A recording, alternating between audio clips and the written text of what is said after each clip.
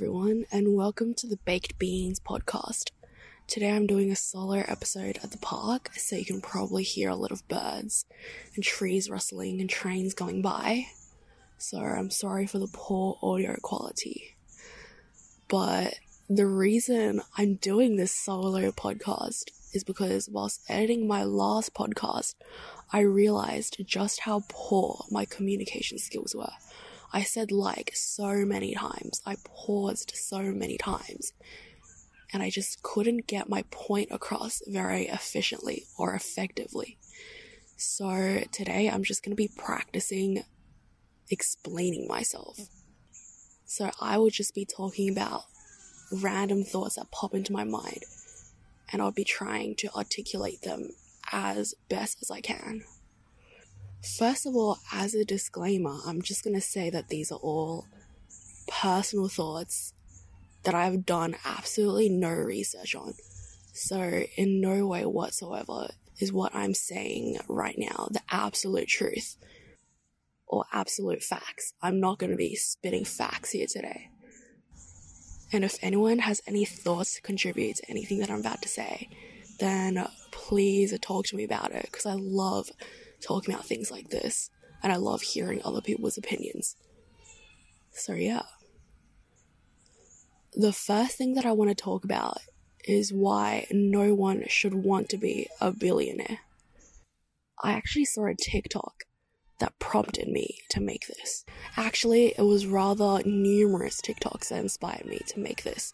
The most recent one I saw last night, and in this TikTok, this guy was like, I'm living in a world where I can't travel the world because of these measly tiny green slips of paper. So basically he was saying that we have all these resources available and all these fun opportunities out there, but because of something as small as money, he is unable to travel the world and experience all these things the world has to offer. And in the comments I saw an overwhelmingly large number of responses of people agreeing with him. But here's the thing, right? Technically, money by itself means nothing. Money is simply a way for you to trade your own expertise for someone else's. Let's say I'm a woodworker. Let's just say my talent is in woodworking. I make things out of wood and then I give them to people, right? So I'm making things out of wood, and I give my wood to a baker, and the baker is like, oh, thank you for this thing that you've made for me out of wood. In exchange, I'll give you some bread, and that's great. So I'm trading my expertise for this baker's expertise.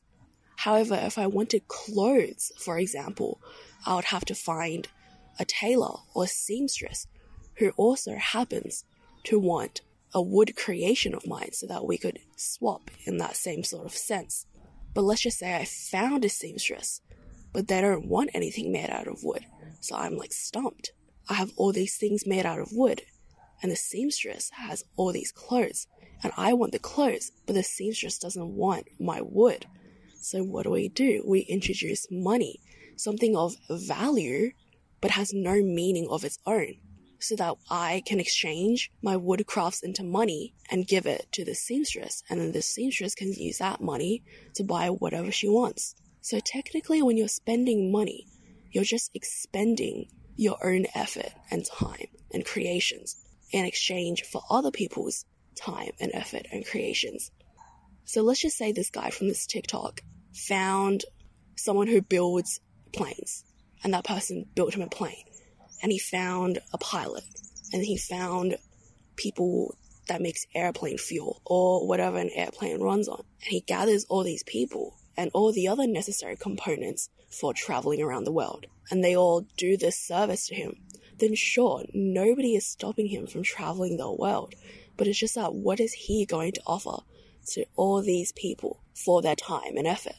And the most common thing that he can offer that's universally accepted by all is money. So bringing this back to the point that I was saying before, why no one should want to be a billionaire, I think my personal opinion is that there is nothing that one person can do that is worth the cumulative effort that equates to $1 billion. Another thing that I wanted to talk about was why science is not the antithesis to religion, which is something that I actually thought about for a long time. I always thought that science and religion were opposites, and I couldn't grapple my head around why or how they could coexist simultaneously, and why some people could believe in both at the same time. But recently, I've been exploring more into spirituality and witchcraft, and I finally found the answer for myself. First of all, a shocking revelation that changed my perspective was something that I actually saw in a Reddit thread. So basically, this person said that there are many philosophical schools of thought that say that the only thing separating reality from non-reality is consistency. For example, dreams. The main thing that's different in dreams is that things don't work the way that you're used to. For example, there's always this thing in dreams where if you look at your phone, it just doesn't work. Or if you look at a watch, it doesn't tell you the time. So in that sense, it's not consistent with what we know. Every time we look at our phone, we expect it to work. Every time we look at a clock, we expect to see the time, right? But because in dreams it doesn't work that way, often it's a telltale sign that it's not reality. But then, in the scientific method, nowhere does it say that consistency is a key part of science. I actually took a science and pseudoscience course in university, and the main topic of that subject was to dictate what is science and what is pseudoscience. So in doing that, we learned about the scientific method. And obviously there's more to this than what I'm about to describe, because the whole reason we had that course was because there's a lot of debate about what is science and what is pseudoscience, because the scientific method is so vague. And the key component of the scientific method is empirical data, for example, evidence. And technically, evidence in and of itself has nothing to do with consistency. And I think evidence and consistency can be separated. Okay, and here's why. Because when we learned science in school, we were taught that accuracy of an experiment is dictated by how many times you repeat the experiment, and then the end result was taken as an average of all those repetitions. So in that sense, consistency is very important in the scientific method. And in addition to that, so for a scientific theory or law to be valid, it needs to be applicable in all sorts of scenarios, in every scenario. For example, gravity. Gravity works the same way. Gravity is very dependent on mass. On planets that have a bigger mass, there's more gravity. On planets with less mass, there's less gravity. And gravity on Earth is always negative 9.8 meters per second. And gravity works the same way, even when we don't expect it to. For example, gravity can bend light. I might be butchering this explanation, but Albert Einstein proposed a theory that the whole universe exists on a plane, and then planets with a bigger mass actually weigh down on that plane, similar to how a bowling ball would weigh down on a trampoline, where the trampoline is a plane and the bowling ball is like a planet or a star or something of a high density. And it's actually been proven that the light from one side of the planet will reach the observer on the other side of the planet in a way that suggests that light curves around the planet due to its gravity. I feel like when I learnt that fact, I found that to be pretty surprising. But when you break down the science behind it, it actually works very well with the theory of gravity, I guess, or the law of gravity. So in that sense, gravity works even when we don't expect it to. So what I'm trying to say is, consistency is important to the scientific method, but I don't think that it is the most important thing. Because at the end of the day, science is just a method of explaining the external. So let's just say we see a certain phenomenon happen in the natural world many, many times, and we want an explanation for it. So we use science to try and explain what's actually going on. Let's just use the example of gravity again. So I have a ball, and I'm on a high place. Every time I drop the ball will go down to the ground. And so if I want to know why it does that, gravity explains it. But this is not to say that things that only happen once are less true than the things that are happening repeatedly. I'm going to talk about the resurrection of Jesus Christ in this, because Christianity is the only religion that I know even like just a basic level about. So resurrection in scientific terms is impossible. There is no way that a living thing can die and then come back without medical aid. That's just science. But I actually went to this lecture where this guy explained exactly why Jesus Christ's resurrection was actually true. And he used copious amounts of evidence, like the different scriptures written by the disciples and the similarity between all of them, as well as written eyewitness accounts. And he used idiosyncrasies in the disciples' language in each of the recounts of Jesus' resurrections to make a very solid point. Like even I had to say, as an atheist in that time listening to his lecture, I was convinced. But the only thing in the back of my mind was that resurrection in that sense is impossible by the means of today's science. But what I failed to think about was that what I failed to realize was that one of the main reasons why resurrection is not scientifically studied is because, at least to my knowledge, it only happened once. But let's just say in a world where it happened on the daily, then of course it would be something that's scientifically explored. So I guess what I'm trying to say with these examples is that consistency is a good tool in the scientific method to have evidence and gather examples in order to explain an external happening. But consistency should not be the hallmark of reality. Just because something only happened once doesn't mean it didn't happen. And science is only a tool to explain external events. There are many things that science hasn't even discovered yet. Things about space, for example. Things about particles, for example, very small particles. And that's why string theory is such a popular topic of debate, because it explains a field of science that is largely undiscovered. If string theory were true, it would open up the possibilities to many things that we once thought were against science as well, like time travel and even teleportation. So at the end of the day, science is limited, and it's definitely not the end-all be-all of whether something is real or true. So by not putting science or religion on a pedestal that overshadows the other, I think that science and religion can and is coexisting in the same time and place. And I think that you can be religious and still be a person of science. And you can be a scientist and still be religious. Personally, I've been dabbling into witchcraft and just general spirituality these days. I've been trying many different manifestation techniques. So for those who are unfamiliar with manifestation, it's basically where you put intent out into the universe by purposefully thinking about something that you want or writing about something that you want. Basically declaring your intention to the universe. And this sends vibrations that aligns with the object of your desires, and then the universe will naturally bring you and this thing that you desire together. And regardless of whether my manifestations have come true or not, I think that the act of manifesting itself has brought me a lot of good, because a key component of manifesting is that you have to be able to let go of the thing that you want.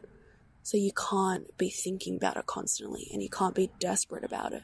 Because the fact that you're desperate about it shows that there's a gap between you and the thing that you want. Whereas manifesting, you're basically aligning your vibrations with the thing that you want. So you're acting like you already have it.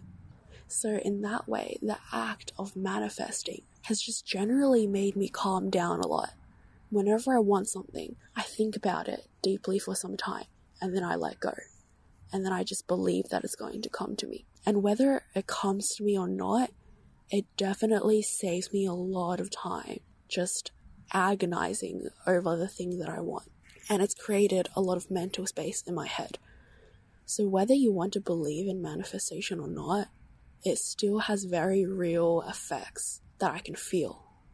The other day, I saw this TikTok. I don't know why everything that I say has to refer to a TikTok in some way. It is what it is. The other day, I saw a TikTok that was talking about past life regressions, where basically by meditating, you can see who you were in the past life. And I tried it. And I did see who I was in my past life. I was a teenage girl, maybe 16 or 17, and this was in around the 60s. And my father died when I was quite young. I would say around 10 or something.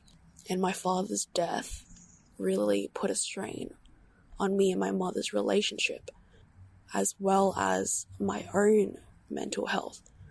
So to cope with that, I depended entirely on my boyfriend and completely neglected my relationship with my mother. The first scene that I saw in that past life regression was me lying in a field with my boyfriend, and we were watching the sunset. And then I genuinely felt very happy and content. And then the second scene was me coming home and seeing my mother washing the dishes in the kitchen. And then she turned around to face me. But right before she completely faced me, that's when the memory stopped. And the third and final memory that I had was me dying in a hospital bed. And at the time of my death, I was 16 or 17. And then my mother was crying hysterically by my side. And my boyfriend was there too. He was standing there. And then on my deathbed, I finally realized how much my mother cared for me. And how much harm that I did to her by neglecting our relationship. Especially after my father's death. Because she had absolutely no one to depend on. And then I remember I died full of regret. And whether or not I actually believe that this was me in a past life, which I do, by the way, I genuinely do believe that happened in one of my past lives. But regardless of that, I think it still taught me a very important lesson that is applicable to the life that I'm living now. The lesson that I took away from that is that I should accept all different types of love, whether that's romantic, platonic, or from family. And I think that's very important to me now because I often have a hard time accepting acts of affection. I feel very uncomfortable. I feel like as someone with Asian parents, it came from the expression of our parents' love as children, where they expressed it very unconventionally, not through physical affection or words of affirmation, but through, I guess, what you would call tough love. I think that my past life regression has reminded me to try and actively move past that because it's something that is hindering me in my day-to-day life. So whether or not someone else thinks that my past life regression was real or just a series of made-up images that my mind conducted in a deep meditative state, I feel like it has long-lasting repercussions that will not only affect my life and how I act, but other people's lives, because it will affect how I treat other people from now on. So I guess that ends the portion about science and religion. Another thing that I wanted to talk about is the fact that whenever you ask someone else for their opinion, you actually already know what you want. You just want that person to confirm or deny what you think. And obviously when you're in the midst of making that decision, you don't think that this is true. But after you've made that decision, you can see this very clearly, that when you were trying to make that decision, you actually already knew what you wanted. And I have 2 examples from my life that coincide with this. The first one is more trivial, and the last one is, I guess, more significant. So the first one is basically, one time in year 12, I was carrying a binder full of all of my books and notes and worksheets, and I accidentally dropped it in the train tracks. And keep in mind that this binder had all of my work in it from year 12. And at that time, it seemed like life or death to me, whether I got that binder back. And I was seriously considering jumping down into the train tracks. And then I was asking Cindy and Louisa about this.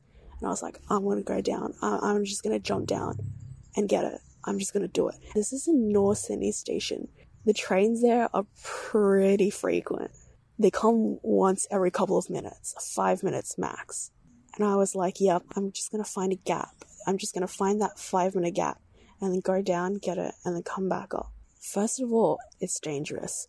And second of all, it would probably attract a lot of commotion if this Year 12 energy just jumped into the train tracks amongst a lot of other people, students especially. And I remember asking Cindy and Louisa, like, oh, should I go down there? Should I do it? And they're like, no, obviously not. What the fuck? Get someone to help you. And then I ended up just asking someone to help me. And I didn't jump down to get it myself.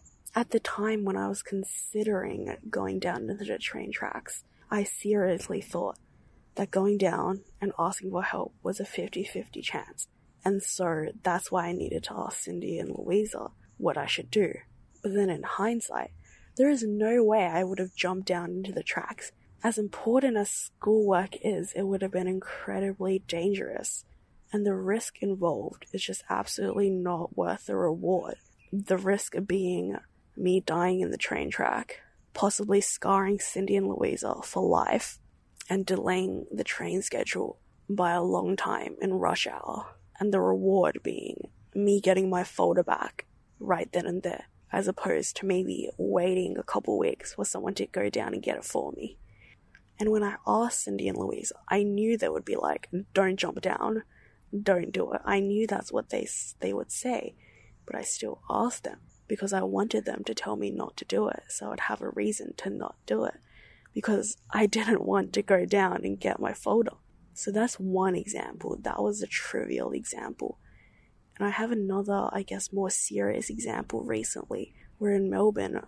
Before I came up to Sydney, I was wondering if I should stay in Melbourne and just transfer to RMIT for communication design, or if I should transfer to UTS and do visual communication. And I was debating this for like a long time. I asked people about their experience. I looked online. I thought about it. I did a pros and cons list. I talked to Ashley extensively about this. And it was only when Ashley said, I think deep down you want to go back to Sydney, that I realized, actually, yeah, she's right. Deep down, I do want to go back to Sydney. And then so that's when I made the decision that I'm going to transfer to UTS instead of RMIT. But I remember thinking back to the numerous times I was talking to Ashley about this decision. I was so worried. I was like, oh my god, I need to decide this, or else I'm going to run out of time, and then 2021 is going to start, and then I'm not going to know what I'm doing, and it's going to be so bad. But in hindsight, I realized that I knew what I wanted. There was just so many other factors that made me hesitant. But it still didn't change the fact that I ultimately do want to move back to Sydney.